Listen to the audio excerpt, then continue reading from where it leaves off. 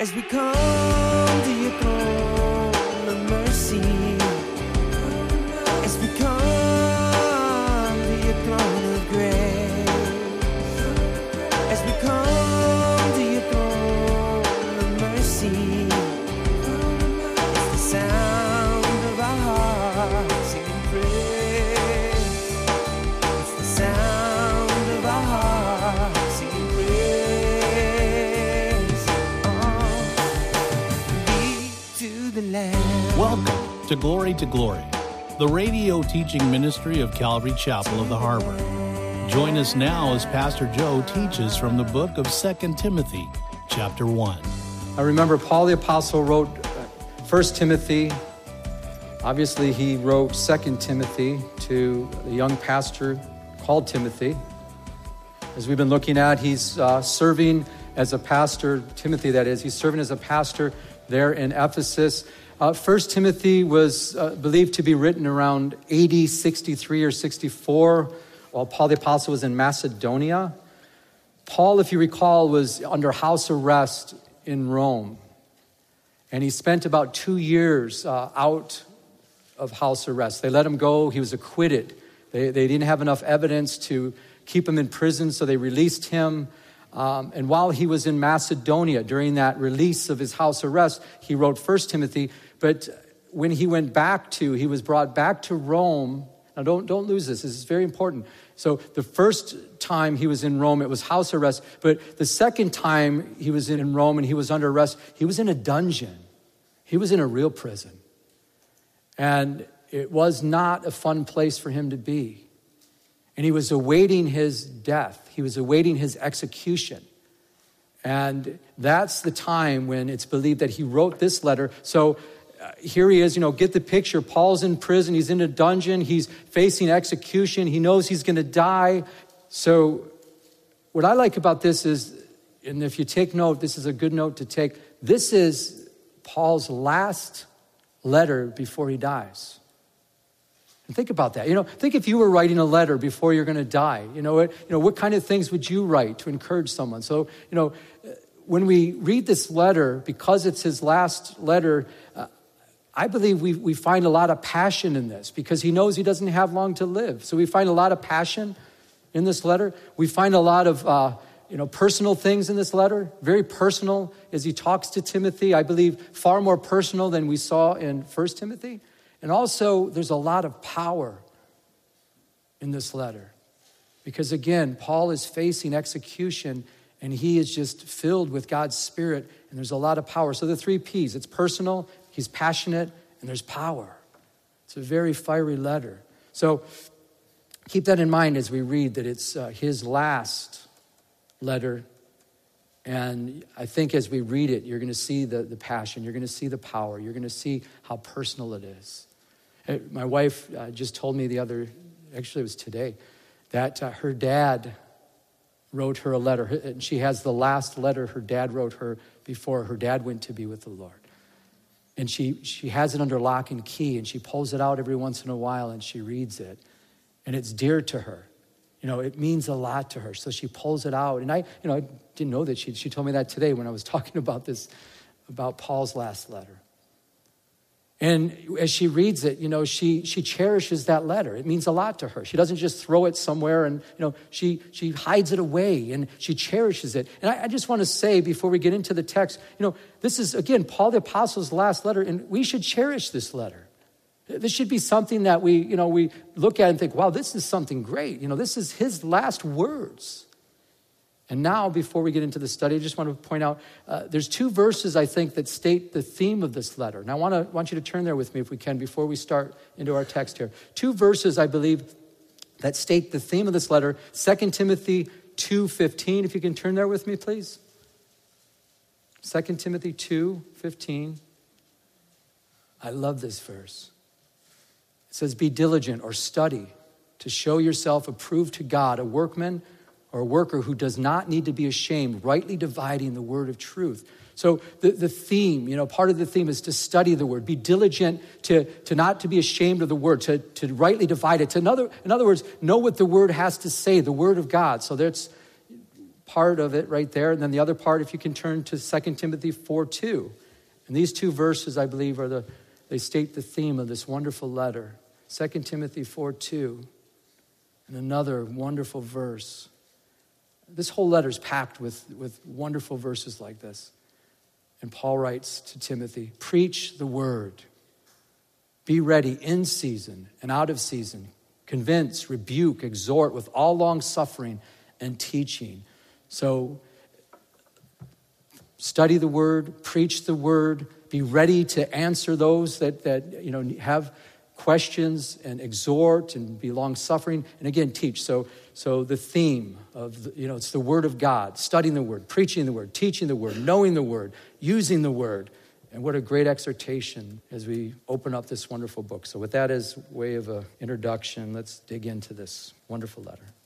And Paul writes, Paul, an apostle of Jesus Christ by the will of God, according to the promise of life, which is in Christ Jesus, to Timothy, a beloved son, grace, mercy, and peace from God the Father in Christ Jesus our Lord.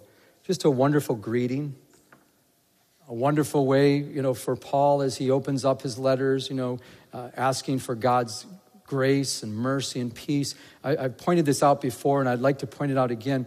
In the other letters that Paul writes to, he just basically says, grace and peace from God, but in the in the pastoral letters, the pastoral epistles, he puts that wonderful word mercy in there. And I love that, because, to the pastors, I think the pastors need extra mercy. We need extra of that, if you're teaching the word and you need mercy. You need more of God's mercy. So I love pointing that out. So he adds mercy, God's mercy added in there with his wonderful greeting. But again, Paul the apostle, verse 1, by the will of God. Apostle is one that's sent out. Also, an apostle is a unique ambassador of the gospel of Jesus Christ. And I wonder for each one of us, if we were able to fill in the blanks and write down, so-and-so, your name, by the will of God, what would that be? Do you know what God has called you to do? Do you know what you're called by the Lord to do? And my other question is, are you doing it?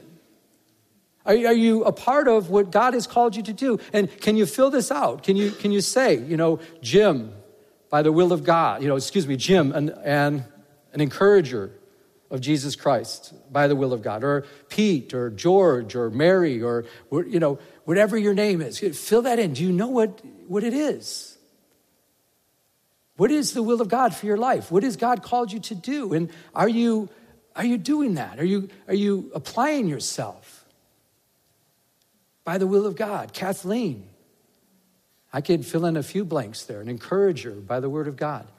She has probably one of the most powerful gifts of encouragement that I know of anybody. I'm serious. I'm with her all the time. She's constantly, she's like, boom, boom. That gift's so natural for her. She just lights up around people. She's like, do. She finds out what God sees in that person. She just, boom, she just nails it and tells them, oh, you're so this and that. And I'm like, wow.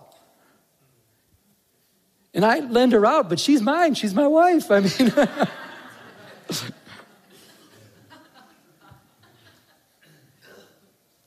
Gifted teacher for the ladies by the will of God. Gift of evangelism by the word of God, by the will of God. Teaching the word, admonishing. The gift of exhortation, exhorting by the will of God.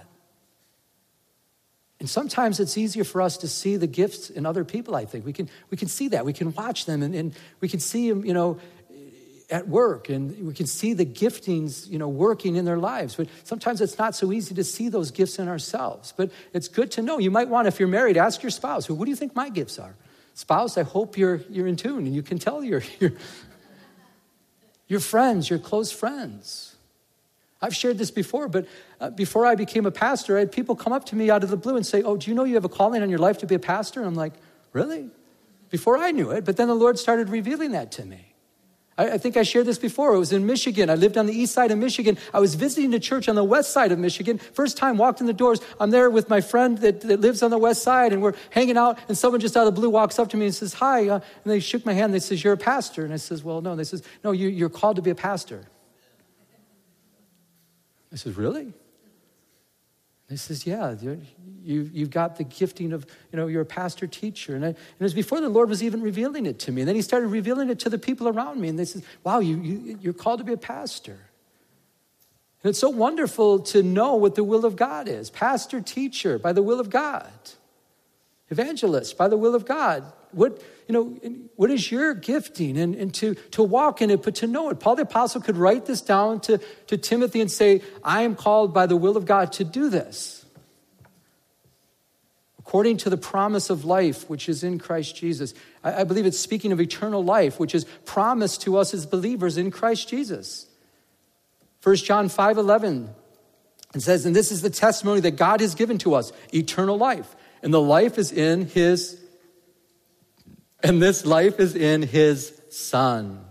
He who has the Son has life. Talking about eternal life. He who does not have the Son of God does not have life. Speaking of eternal life.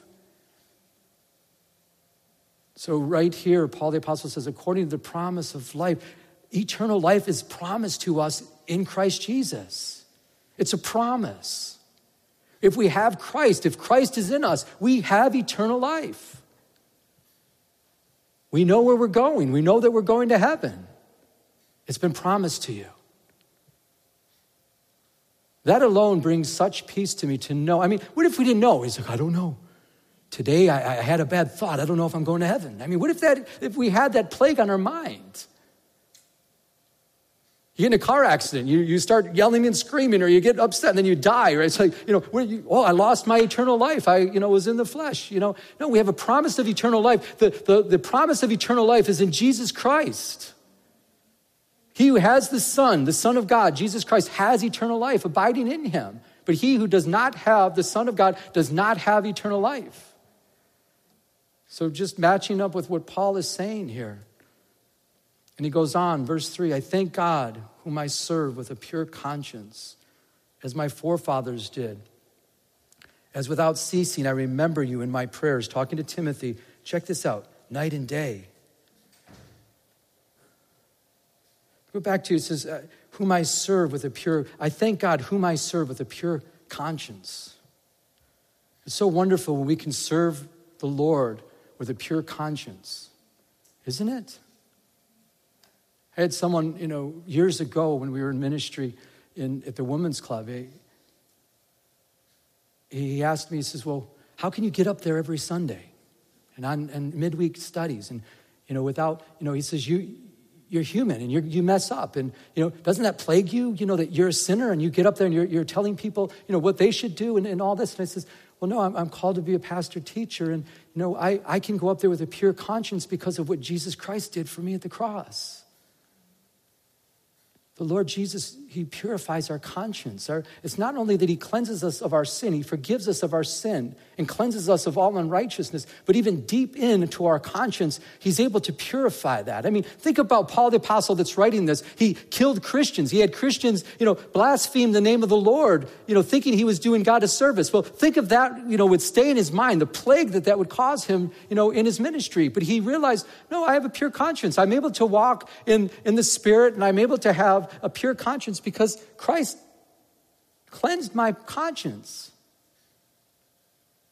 And I want to encourage every one of you to serve the Lord with a pure conscience. If you're going to the cross, if you're repenting, if you're turning from your sin and you're confessing it to him, walk in that conscience, that pure conscience that God wants you to have. Because what a plague that would be if you're always thinking about, oh man, I can't believe, 20 years ago I did that. And trust me, there's people that do that. I had a lady many years ago when I was, serving at Big Calvary over there. She almost every week, maybe twice a week, she'd come up for prayer and says, oh no, I don't know if I'm saved. And we would pray and then she'd go, I don't know if I don't know. And, and she's just constantly plagued with, I don't know if I am really forgiven what I did 10 years ago. And she just kept going back to what she did 10 years ago. And she said, it's frustrating. It's getting frustrating for me even. It's like, we've talked about this before. And she'll walk, would pray and she'll walk with, I'm so much better. And she just, walking on air. She's like, oh, I'm forgiven. And she'd start walking away. And then, a few days later, she'd come back up. Oh, I don't know. I don't know what. Well, remember 10 years ago, And I was like, didn't we talk about this? And it's so wonderful to have the pure conscience. Hebrews 10:22 says, let us draw near with a true heart in full assurance of faith, having our hearts sprinkled from an evil conscience and our bodies washed with pure water. What a great God we have.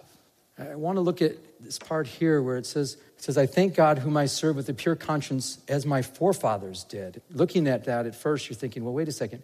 His forefathers, they were Jewish, they were, Hebrew.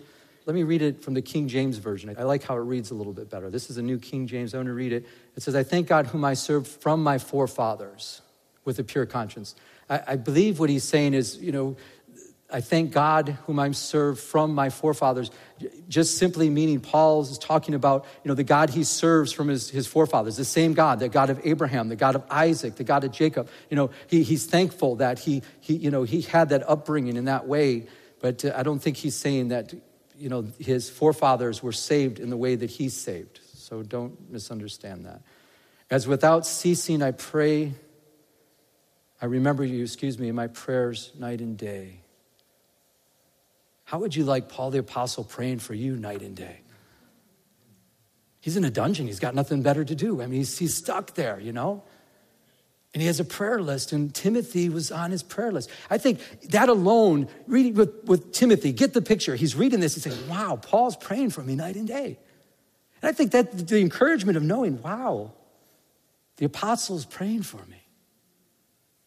I know he's a man of God, and he has me on his prayer list. And I think it's a wonderful thing when we have those that we love and respect are praying for us. Doesn't it do something to you, for you? You're like, oh, thank you. And we need each other's prayers. And I think it's a humbling thing. There's a couple here, about a week ago, and they were just going through some stuff, and they spent a little time with Kathleen and I, and they're like, we're really going through it, and this and that, and this and that. And so we just started praying. Next morning, we saw them. We talked to them. They says, man, you won't believe God opened the floodgates. God did this, God did that. And you're like, really? Wow. And my wife even made that comment. She says, I wish God would answer our prayers so quick. And we thought through this. We're like, yeah, we pray for them, and boom, it's answered immediately. But I think it's a humbling thing for us to be able to go to others and say, I need prayer. And God likes that we're praying for one another. We're called to pray one for another. And it's a humbling thing to admit, yeah, I really need prayer for this. And do you mind praying for this? And it's like, we need to pray for each other. But again, Paul the Apostle had Timothy on his prayer list. And I think through that, I think, wow, what an awesome thing to have the Apostle Paul praying for you. But then I start thinking through it, I'm like, guess who prays for each one of us? Jesus Christ. We're told that he ever lives to make intercession for us. Hebrews 7:25. Says, therefore he is also able to save to the uttermost those who come to God through him, through Jesus, since he always lives to make intercession for us, for them. Speaking of his disciples, speaking of us. We're also told in Romans 8:24 that Jesus Christ is at the right hand of the Father interceding. For who? For us. So not only, it's one better than even having the apostle on the prayer list. Jesus has us on his prayer list. He's interceding for us. Going on, as Paul says, so I'm praying night and day for you, greatly desiring to see you, being mindful of your tears, that I may be filled with joy. When I call to remembrance the genuine faith that is in you, which dwelt first in your grandmother Lois and your mother Eunice, and am persuaded is in you also. Paul's excited. He says, I greatly desire to see you, and I'm mindful of your tears, and it brings joy knowing this faith that you have that started, with your mother, then your grandmother, your grandmother, then your mother. But he's mindful of his tears. I think it's possible the tears he's talking about is when the two departed in Ephesus, that possibly, Timothy was probably crying for a couple reasons. Crying because, the apostles leaving him, probably also crying like, I'm supposed to do this without you,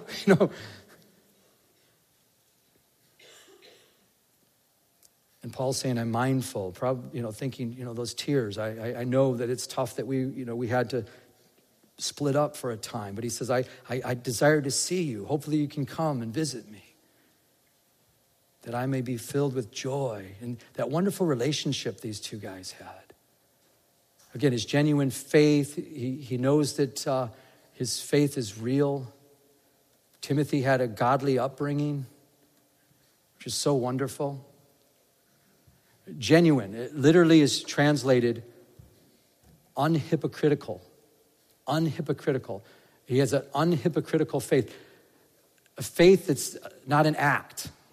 He's not just, acting like he's something. Paul says it's genuine. You're not a hypocrite. I see it's genuine, and it came from your mother and from your grandmother. And I wonder, sometimes we'll get those that are in the church that are just acting. It's not a real thing. And hopefully that's nobody here. It's not just something that we're acting out. Sometimes when your parents are Christians, you come to church just because, they tell you have to, or, and you can, sometimes you can spot them. They're like, here, they're like, yeah, I got to come to church. They're like, okay, here I am.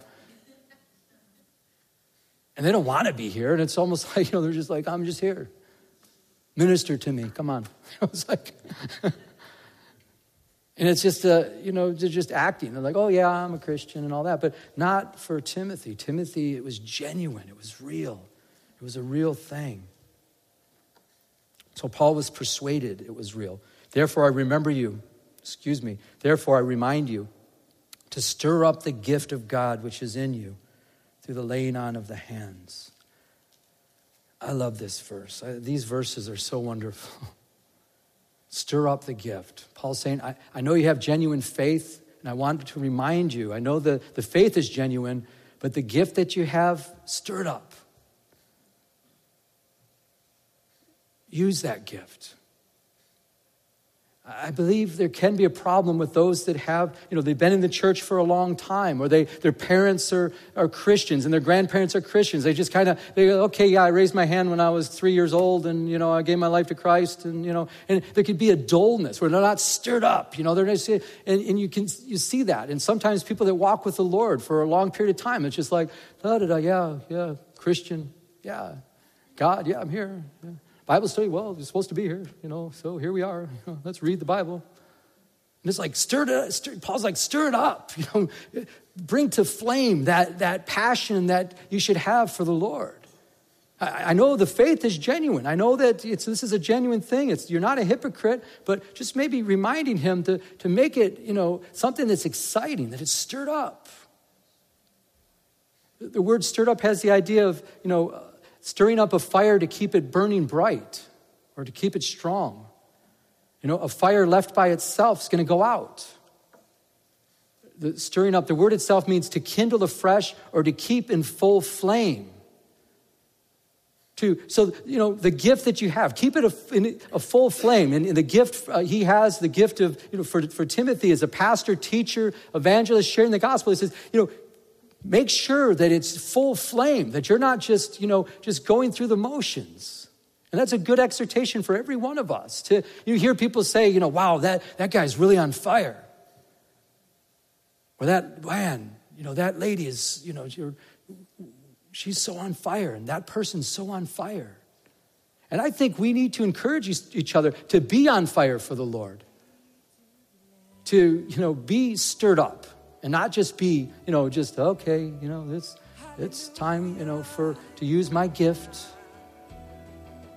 There's so much power in using, just the power of God's Holy Spirit when you use the gifts. It's just unbelievable. And it's almost like an addicting thing as a Christian. If you are being used by God, it's almost like you want to do it again. Come to your throne of mercy. It's the sound of our singing praise. It's the sound of our singing praise. You have been listening to Glory with Pastor Joe Pettit, an outreach of Calvary Chapel of the Harbor. If you would like to enter into a personal relationship with Jesus Christ, call now at 714-788-8221. That's 714-788-8221. We'd like to extend an invitation to visit us here at Calvary Chapel of the Harbor. Our address is 16450 Pacific Coast Highway in Huntington Beach, California, 92649. We're located in Peters Landing Marina in Huntington Harbor. Our service times are Tuesday evenings at 7 p.m. and Sunday mornings at 10 a.m. Now, may we continue to go to His throne of mercy as He changes us from glory to glory. As we come to your throne of mercy, it's the sound of our singing praise. It's the sound of our